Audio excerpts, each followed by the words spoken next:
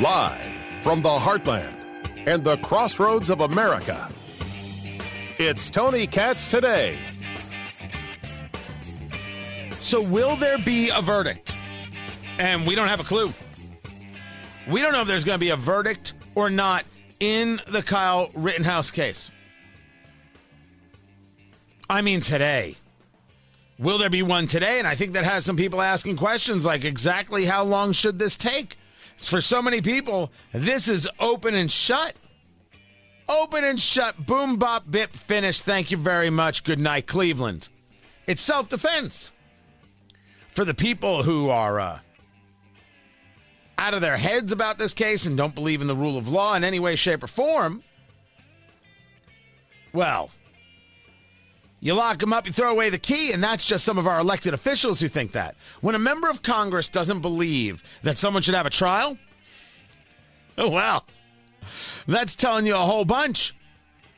So we're waiting on that, and there are some new stories to bring to it. William Jacobson, Cornell law professor, is scheduled to be with us in just a little bit. We're also going to be taking a look at what's going on at the border of Ukraine and Russia. So we are clear. Russians are moving and plan to move. This is all happening. We're going to speak with retired Major Mike Lyons about that. I'm Tony Katz. Tony Katz Today. So good to be with you. Facebook, Tony Katz Radio, 833-GOT-TONY, 833-468-8669.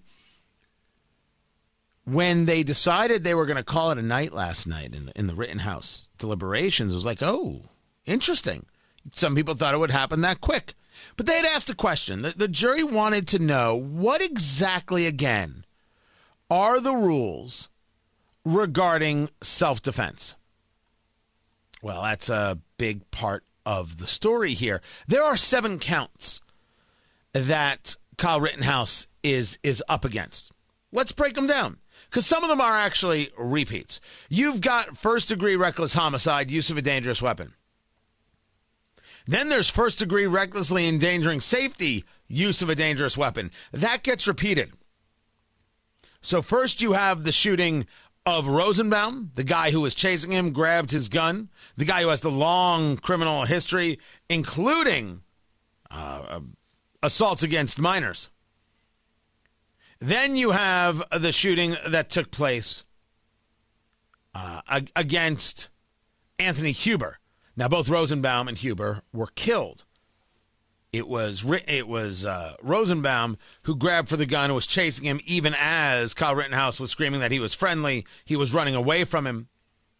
It was Huber who had the skateboard and was hitting him with the skateboard. Was there any question that he could have killed him with the skateboard? Do you really want to be the guy who answers that question? You want to say no, he should have taken his lumps, because that's what the assistant district attorney said, that Kyle Rittenhouse should have just taken his lumps while he was there at the riot after the shooting of Jacob Blake. And at least we're people calling it a riot, because it was a riot. And there's so many people who want to forget the fact that it was a riot. It matters. It matters greatly that a riot was going on. Yet there are so many people who don't want to have that talk, don't want to have that conversation at all. So you have the 2 charges of first-degree recklessly endangering safety, use of a dangerous weapon. Then you have count 4, first-degree intentional homicide, use of a dangerous weapon. Then you have attempted first-degree intentional homicide, use of a dangerous weapon. You have possession of a dangerous weapon by a person under 18. This charge has been dismissed. The judge has already put an end to that. That brings us to count 7. Failure to comply with an emergency order from state or local government. Now, as many people are noting, he had family who lived there. I think it was his father who lived there, or was his grandfather? I think it was his father who lives in Kenosha. And they want to engage the following conversation. This was his town. He spends a lot of time there. If the governor, Tony Evers, wasn't going to defend it, he will. I don't know how much I buy into that argument, but that I buy into it or not is of no consequence. 0 consequence. Because anyone can be anywhere unless there's some restraining order keeping you from being someplace, for example, Jacob Blake not being in a spot where he was allowed to be. And he then didn't listen to police. He was holding a knife. He was trying to enter a vehicle where there were children. I mean, there's a real story there. Are we now going to tell people they shouldn't be in certain spots? Oh, he shouldn't have been there. Well, that's something you say over a bar stool. That's something you say to friends. It's not something you bring to a court of law. I shouldn't have been there. If they had broken into a house, he shouldn't have been there. He's on the streets. It's a completely different conversation altogether. So these are the charges. But there is a new wrinkle. And the new wrinkle comes from the fact that the defense is now calling for a mistrial again.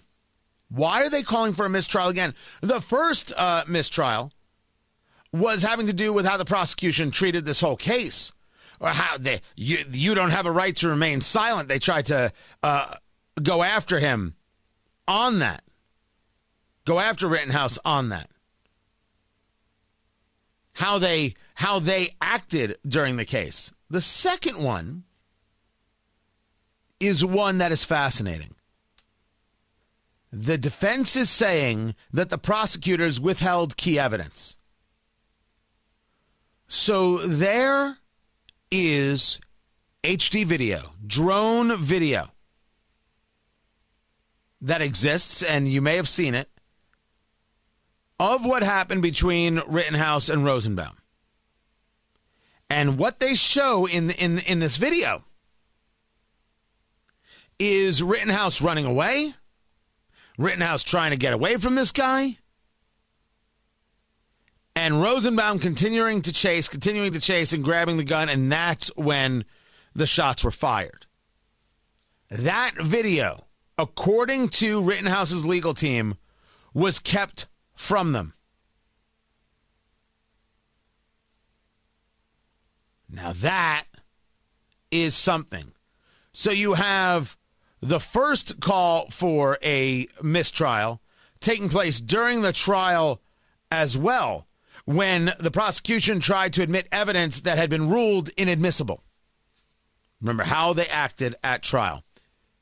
This mistrial is because the prosecution may have withheld evidence. You know what? Maybe it's not may. I mean, where do you even think you get to may? There's video, they don't share it? The whole concept, look, I'm not a lawyer. We're going to talk to some lawyers. There's what's known as exculpatory evidence. It's with an EX. EXCULPATORY. Hey, it's a spelling lesson. Exculpatory evidence. The exculpatory evidence would clear someone, a suspect, of guilt or blame. As I know these things, we're going to speak to William Jacobson and other lawyers. That has to be presented. It has to get presented. You have to show these things. How else possibly would you have a fair trial? If the prosecution didn't share it, well, there's a whole problem. Would you call it prosecutorial misconduct? Would you call it fraud? Would you call it, North Korea? This is exactly the kind of evil we never, ever, ever want to see in a courtroom. Ever. And the fact that it showed its way here, well, outsider looking in, you got yourself a case. You got yourself a case if indeed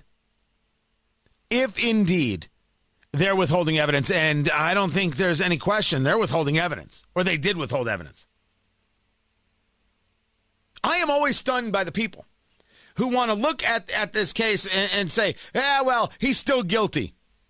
They don't care about courts of law. To that end, if you follow me on the Twitter box, if you follow me on Twitter, you will have seen a post I made. The post that I put up showed the front page of Fox News. This was yesterday.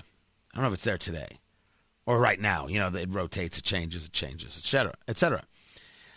And this posting showed the courthouse in Kenosha.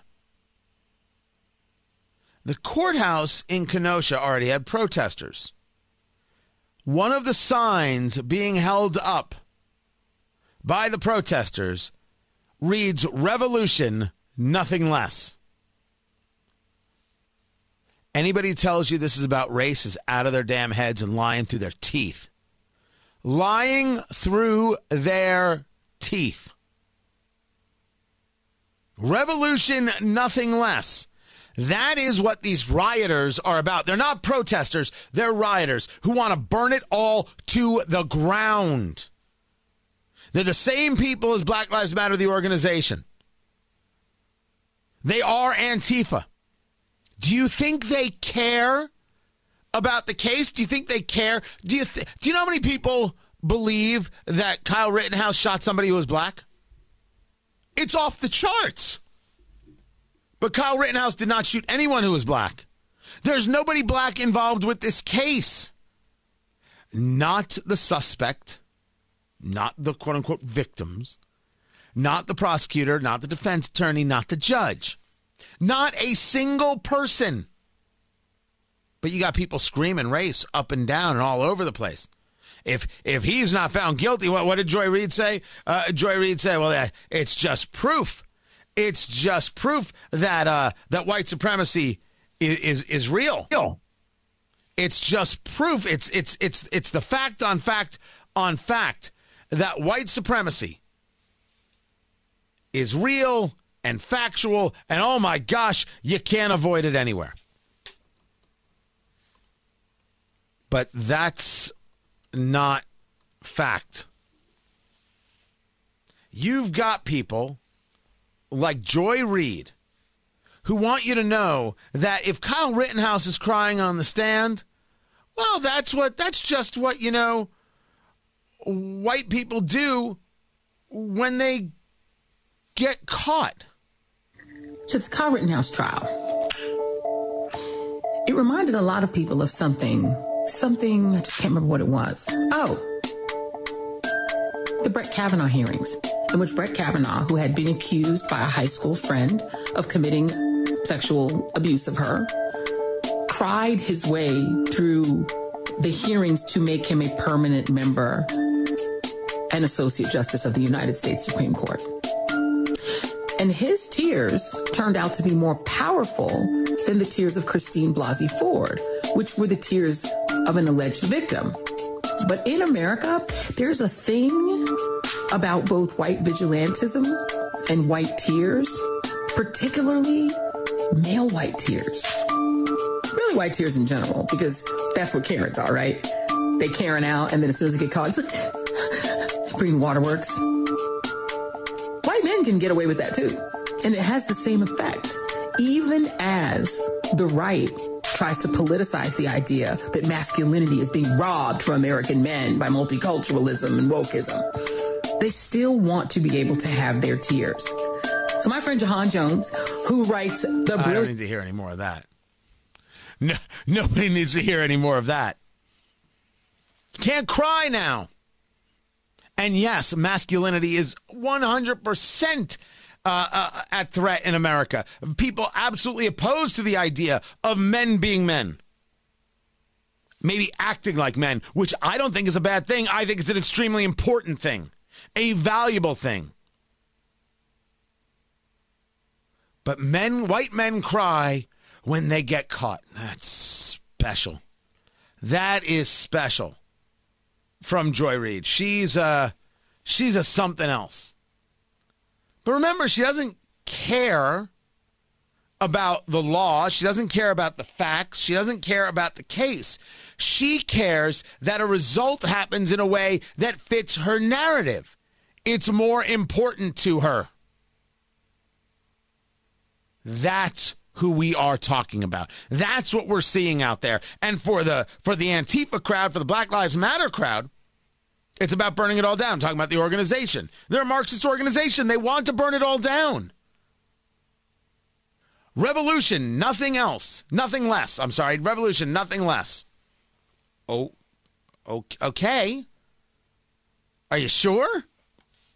Because there are people on the right who will take you up on that. You want a revolution. We want you to go away. You want to do what? Not believe in a rule of law? Not believe in any level of fight?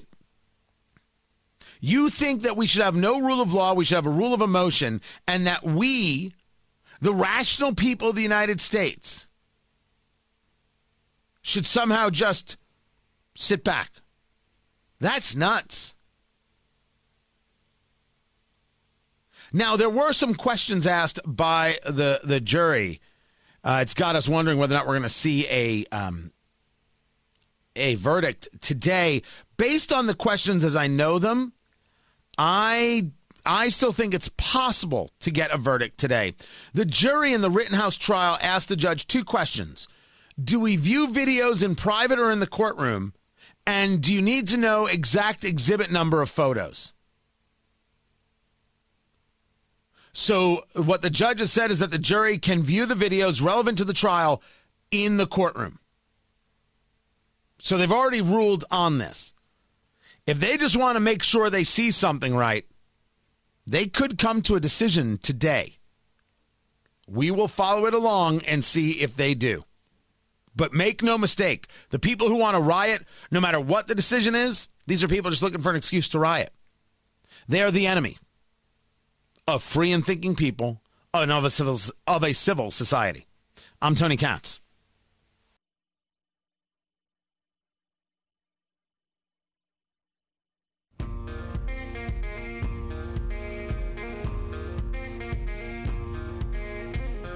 None of you will have your taxes raised. Anyone making less than $400,000 will not see a penny in taxes raised. You'll actually see your standard of living go up and your costs go down. That was Joe Biden in running for president in 2020. Oh, the good old days. You'll see the standard of living go up, and you'll see your costs go down. Meanwhile, over at MSNBC, out here in California, you can see the reason why people are spending more on gas. Behind me, we've got a gas station selling gas for about $5 a gallon.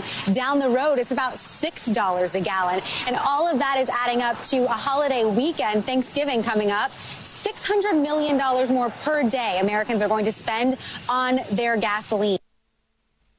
Yeah, everything's fine. It's totally cool. Everything's better. Thank you, Joe Biden.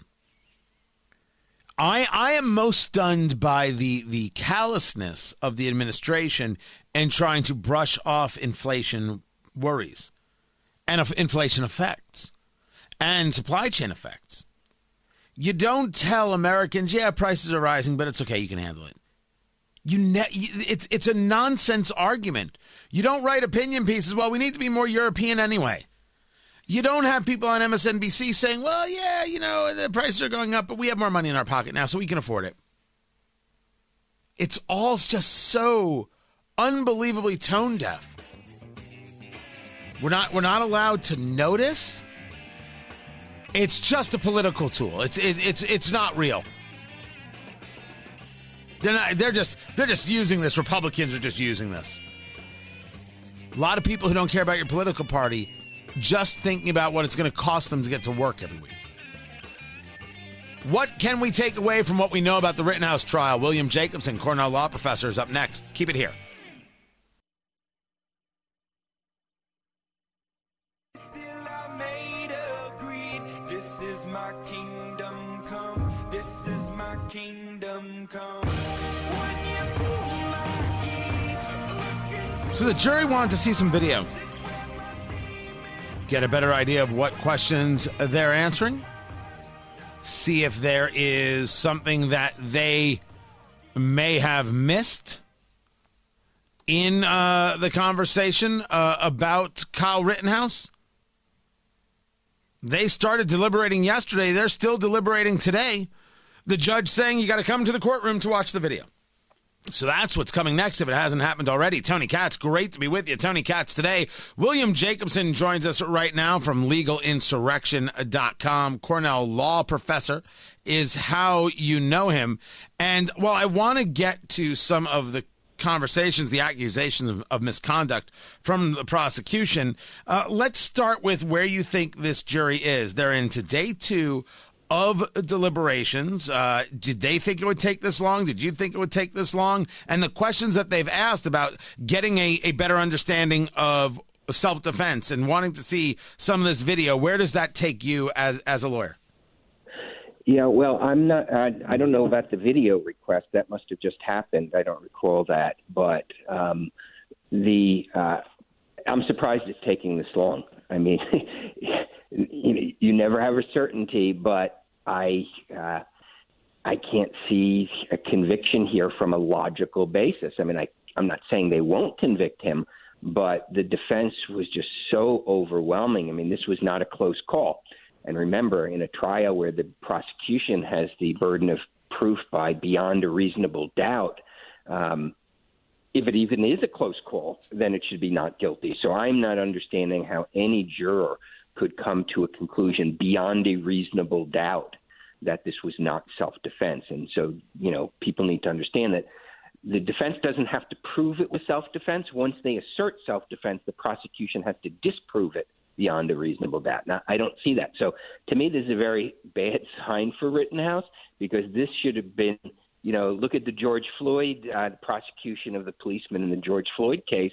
They came back in an hour and a half or an hour. And that was a closer call than this one. So I'm not really understanding this at all. What they asked the judge 2 questions. Do we view videos in private or in the courtroom? And do you need to know the exact exhibit number of photos? And the judge said you can watch the video here in the courtroom. It is Kyle Rittenhouse's attorneys that are now very upset with this, because what they clearly want to watch is the drone footage. And that's the subject of their motion to dismiss the trial with prejudice. Now, they're making the argument that the drone footage was kept from them. This drone footage that shows that Kyle Rittenhouse was running away from Joseph Rosenbaum, was trying not to cause a problem. It was Rosenbaum who was chasing after him. And the claim is that the prosecution did not provide this evidence. First, what is the rule? What are the regulations regarding what the prosecution has to turn over to the defense? And if something wasn't turned over, the idea of mistrial with prejudice, what does that mean, and does the defense have a case here? Well, the prosecution needed to turn over their footage, and the basis for the motion for mistrial with prejudice is that, 1, they didn't turn over any footage until late in the game, and 2, they never turned over, while the case was still receiving evidence, the high-definition version of it, so that they withheld evidence that they themselves were using that's relevant to the case, that is a basis for a mistrial. And it was intentional, and it comes after a series of other deliberate acts by the prosecution. This all seems to relate to this concept of provocation, that in the opening statement, the prosecution never claimed that Kyle Rittenhouse provoked this, and that if it's a provocation under the law, then under certain circumstances, self-defense does not apply. So this whole case has come down to whether Kyle Rittenhouse provoked people to chase him and attack him, and the prosecution saying, well, yes, there's drone footage. Oh, look, we found, somebody gave to us days into the case footage of drone footage. And, oh, by the way, the FBI had drone footage too, which, of course, is very interesting that the FBI has drones, the drone footage, but they only gave them the lower density one, not the lower definition version, not the high definition version. So there's multiple things. But this is the center of the prosecution's case now. They can't seriously argue that he was not acting in self-defense. What they want to do is say self-defense no longer applies because you provoked it. So that is really what it comes down to. And this withheld and delayed evidence goes exactly to the heart of the prosecution's case. So I think there's severe prejudice to him. I mean, they never got a chance to show Rittenhouse, when he took the witness stand, this footage, because it hadn't been given to them yet. He never got a chance to explain where he was, what he was doing, because it hadn't been given to them yet. And that's really, this is the craziest thing I've ever seen. It really is. I mean, we cover at Legal Insurrection many high-profile cases, really going back to the George Zimmerman, Trayvon Martin case, and we've covered most of the big ones live in intensive detail. And prosecutors are aggressive, and they're entitled to be aggressive. I've never seen as dishonest a prosecution as I've seen here. Utilizing that term, talking to William Jacobson, Cornell law professor, the mind behind legalinsurrection.com, calling the prosecution dishonest. There'd be people who'd be like, wow, that is strong, because it's a strong thing to say. But in your view, has it been dishonest just in this last part about not providing evidence, or in the entirety of the prosecution? Well, I don't want to say the entirety of the prosecution, in my view, was dishonest. I mean, there was a shooting here. People were killed, okay? But it was very quick. It was clearly in reaction to political pressure. But the whole way the case has been presented is constantly this lead prosecutor pushing the limits, being admonished by the judge, doing things he knew he shouldn't do, like commenting on the defendant's silence after arrest, trying to introduce evidence that the judge had already said can't come in. And then in the closing arguments, blatantly misstating what the law is on self-defense. I can't believe the defendant's counsel didn't stand up and object to that.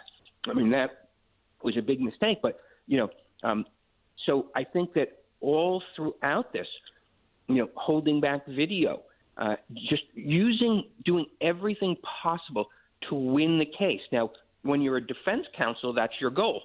When you're a private lawyer representing people in civil cases, just winning is your goal. When you're a prosecutor with the power of the government behind you, your obligation is to do justice, not just to win the case at any cost.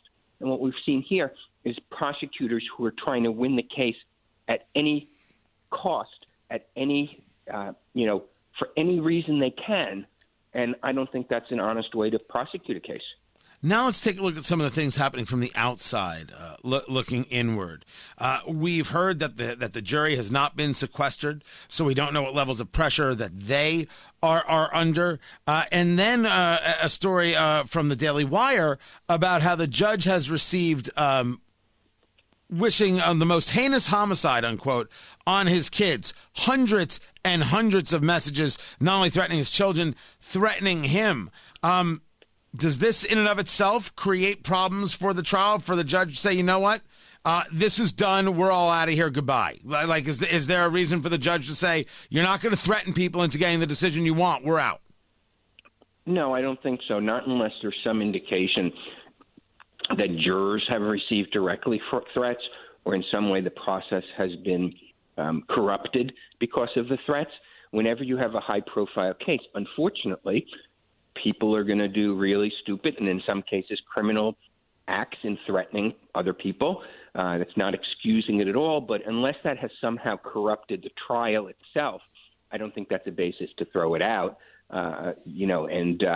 This is, but I think it reflects a bigger problem, is that every time we have a high-profile case which has political implications, where somebody perceived to be either on the right or perceived to have unpopular opinions with the left, the trial pressure becomes enormous. I mean, there are protesters outside. We saw it all the way back to the George Zimmerman case. I mean, George Zimmerman had an overwhelming defense in that case. I mean, that one was not even as clear-cut as Kyle Rittenhouse.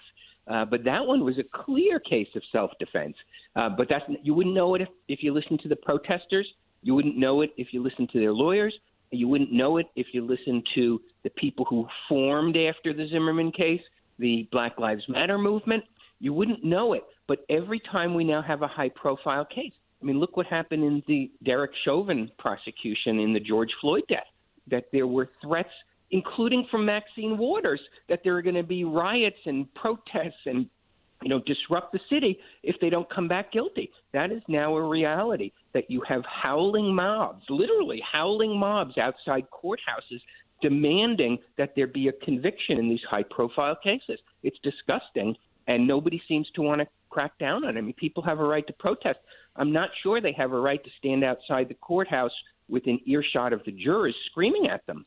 So I think that, those protesters probably need to be pushed back a block from the courthouse if they are threatening jurors and threatening riots and threatening to disrupt, the city if there's not a guilty verdict. I mean, jurors have to be free from that sort of pressure. Let's get back to what we're seeing right now in this trial and the deliberations, which are in day 2. And based on the fact that they've asked questions and they want to see video, it's certainly possible they could turn this around and have a verdict for the judge in the next 2 seconds.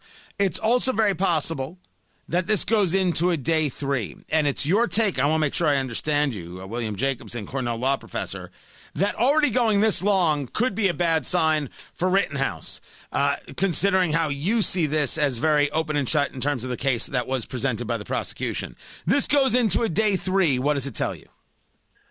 Well, of course, we're all speculating. It could be that there's 1 or 2 holdout jurors, okay? It might be that they need this video to convince the one person to vote not guilty. I mean, I can't imagine. I will be completely floored. I can't imagine that, you already have 11 jurors who want to vote guilty and there's 1 holdout for not guilty. But I think that, there may be a holdout and there may be somebody that needs to see more for whatever the reason. That's probably what's going on here. I mean, this isn't that complicated a case. Yet here we are, sir. Crime scene. I mean, I understand that I'm always very clear about the fact that I'm not a lawyer. I'm not disagreeing with you in the slightest. I'm stunned it's taking this long. I don't think it's difficult. Yet here we are. So I think that your take on the idea of maybe a couple of holdouts is very, very possible. But is there any possibility that they're going to say, look, it's not murder, but it is this, and we've got this thing over here? Like there's one charge that they want to have stick so they can feel like they did the right thing or something like that? Do juries really act like that? Yeah, I mean, I don't know the answer to that here. It's just kind of shocking. You would have thought they would have reached a decision if it's not guilty. It's such an easy decision to reach on the facts of this case that why they need to see more video and see photos again, I'm not really understanding. William Jacobson, Cornell law professor, the mind behind legalinsurrection.com. If this goes another day, you're going to be back, sir. I'm just letting you know. Very good. We're leaving the standing appointment for you, William Jacobson. You can follow him on the Twitter box, William Jacobson, and, of course, Legal Insurrection, LEG Insurrection, and it's W.A. Jacobson, William A. Jacobson, W.A. Jacobson on the Twitter box. Always a pleasure, sir. More coming up. I'm Tony Katz.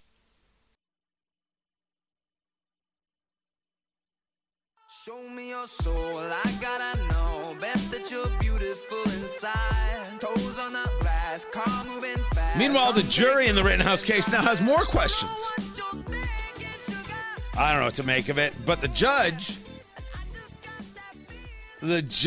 has some very, very choice words for the media.